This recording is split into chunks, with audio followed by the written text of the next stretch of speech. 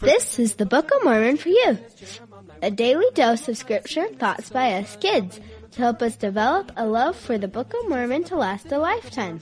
Hey! Hi, I have another friend from Utah. It seems like there's a lot of little friends in Utah. Isn't that weird? Anyway, do you want to introduce yourself? Sure. I'm Avery. I'm 10 years old and my favorite animal is a monkey. I love monkeys. Do you want me to teach you a way of knowing if something's a monkey or an ape? Okay. It's a song, so get excited because I'm going to sing. And I can't sing. If it doesn't have a tail, it's not a monkey. Even if it's got a monkey kind of shape. If it doesn't have a tail, it's not a monkey. If it doesn't have a tail, it's not a monkey. It's an ape. I like that song. Well, cool. Okay, so what did you want to talk to me about today? Ammon. Awesome. So do you want to just refresh our memories who Ammon is? He's one of the sons of Mosiah. He went to the king and he told him that he wanted to be a servant. And so then, when he was protecting the king's flocks, some Lamanites came to the flocks and he stopped the Lamanites. Yeah, he did. How did he stop them? By cutting off the Lamanites' arms. Gross. Yeah. So who was Ammon? Did we hear about him before he got to King Lamoni?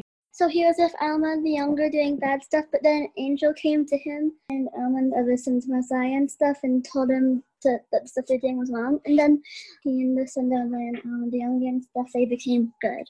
Yes, exactly. Wow, you have got this down. So this is something I was thinking about. Okay, so the Nephites and the Lamanites, what were things like between them, as groups? They didn't like each other. They were mad at each other and stuff. Yeah. And when these sons of Mosiah and Alma said that they wanted to go and preach the gospel to the Lamanites, what did the Nephites say? They said no. Yeah, they said the Lamanites don't like those people. Yeah, the Nephites said, we have a better idea. Kill them all. Yeah. Isn't that crazy? The Nephites and the Lamanites hated each other so much, and they had no hope. And they thought, wouldn't it just be better if we killed all the Lamanites? Then we wouldn't have any problems with them anymore. It's not good.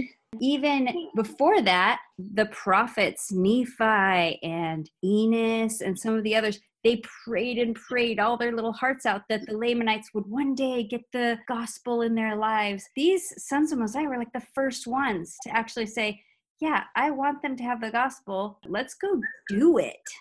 Isn't that brave? Yeah. I think it's so cool that instead of just talking about it, they said, let's do it. Is there anything like that in our life? Sometimes. Well, a lot of grown-ups like me like to say, I am going to eat better and I am going to exercise. I believe in eating better and I believe in exercising. Those are great things. And then we wake up and we get our Captain Crunch and we get a book and it doesn't really happen. My mom does that. That's going in. I do it too, but does your mom know that her life would be better if she did those things?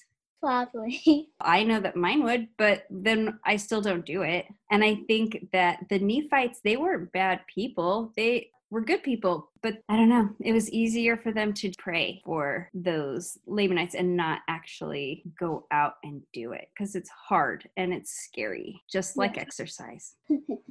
Okay, they tie up Ammon and take him to the king. Yeah. And what does the king say to him?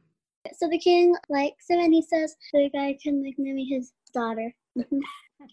Yeah, he said, what are you doing here? You're a Nephite and I was out there. We could have killed you.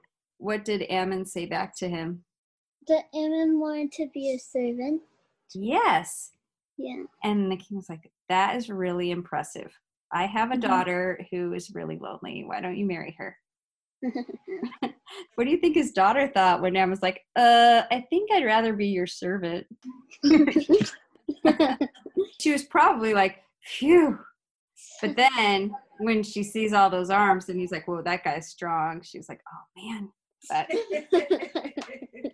Okay, so let's just pretend that Ammon did marry the king's daughter. Like if Ammon said, maybe I can teach him the gospel just by living in his house. Why do you think he chose to be his servant instead of just hanging around? Because that was a better way to preach the gospel. Yes. Good. Why is serving a better way to teach than just hanging out? Because, I don't know. Yeah, it's a hard question. It's because I just got this idea in my head. I didn't hear it at all from anywhere. It's because when you serve people, they know you love them. Right? Aren't I smart? But it's true. And when you serve people, you also start to love them. My husband's little sister was born with a lot of problems. She just kind of stayed a baby her whole life. She couldn't ever learn or talk or move on her own. And they had to do everything for her whole life. And she lived 18 years. And some people thought that when she finally passed away, that my husband's family would be like, phew, we don't have to do all that work anymore. And I don't know if I've ever seen anyone as brokenhearted as his mom. She was so sad because she had served her whole life and it made her love her so much.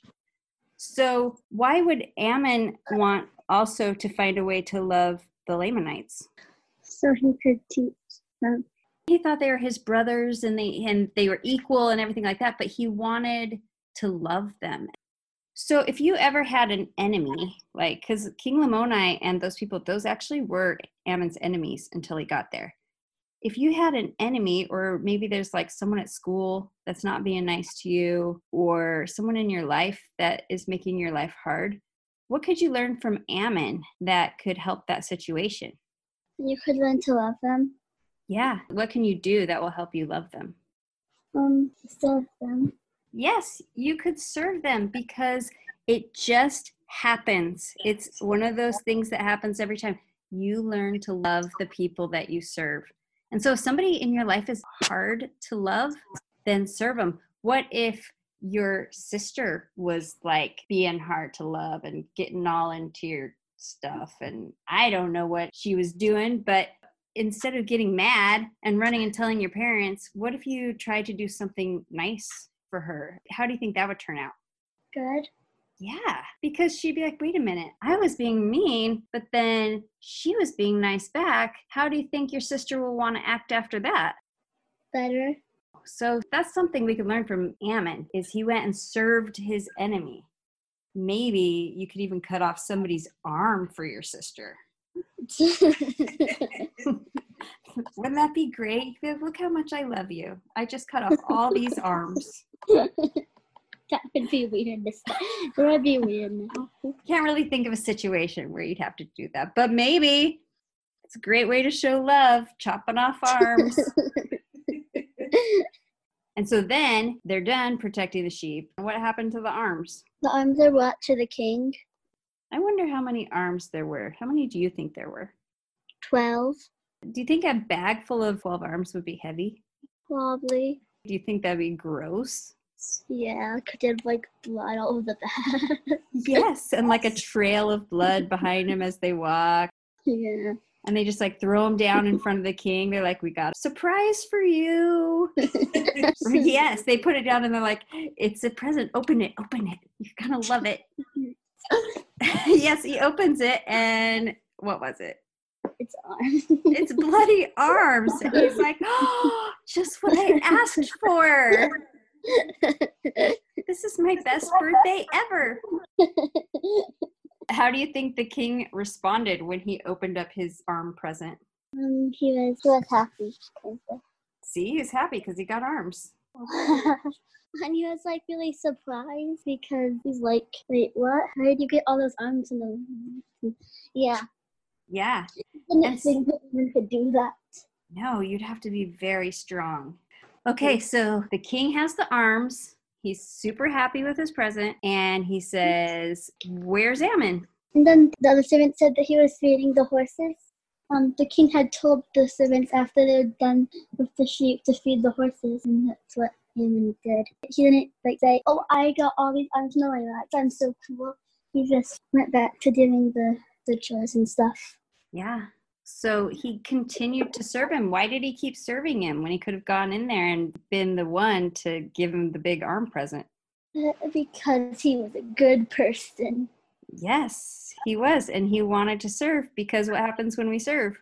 We feel good. Yeah. The person we serve feels good. Exactly. So how does reading the story change your life? That how good a person Haman was, and that he had to serve so that he could teach the king, and that we can do that stuff in our lives.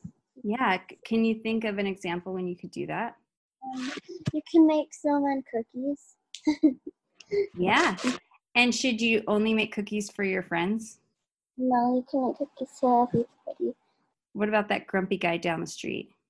You can do it for him too, because when you give it to him, it will probably make him happy, and then everyone will be happy. Yeah. Ammon didn't just stay in the Nephite land serving Nephites. He went out and served people that were scary and hard to serve. Yeah. He's pretty amazing. I learned a lot talking to you about Ammon today, so thank you. You're welcome. And maybe for your birthday, I'll send you some bloody arms. Now that we're friends and stuff. Do you like that? No. Oh, dang it. I thought that's what I learned from the story was a good present to give somebody. All right. Well, it was nice talking to you. Yeah. I'll talk to you later. Bye. First and second books of Nephi, Jacobinus, Jeremiah, Words of Mormon, and Mosiah. Singing, this is so fun. Alma, Helaman, and third, fourth Nephi, Mormon, Ether, and Moroni. Learn the teachings of the prophets in the Book of Mormon. Hey, hey, hey, hey!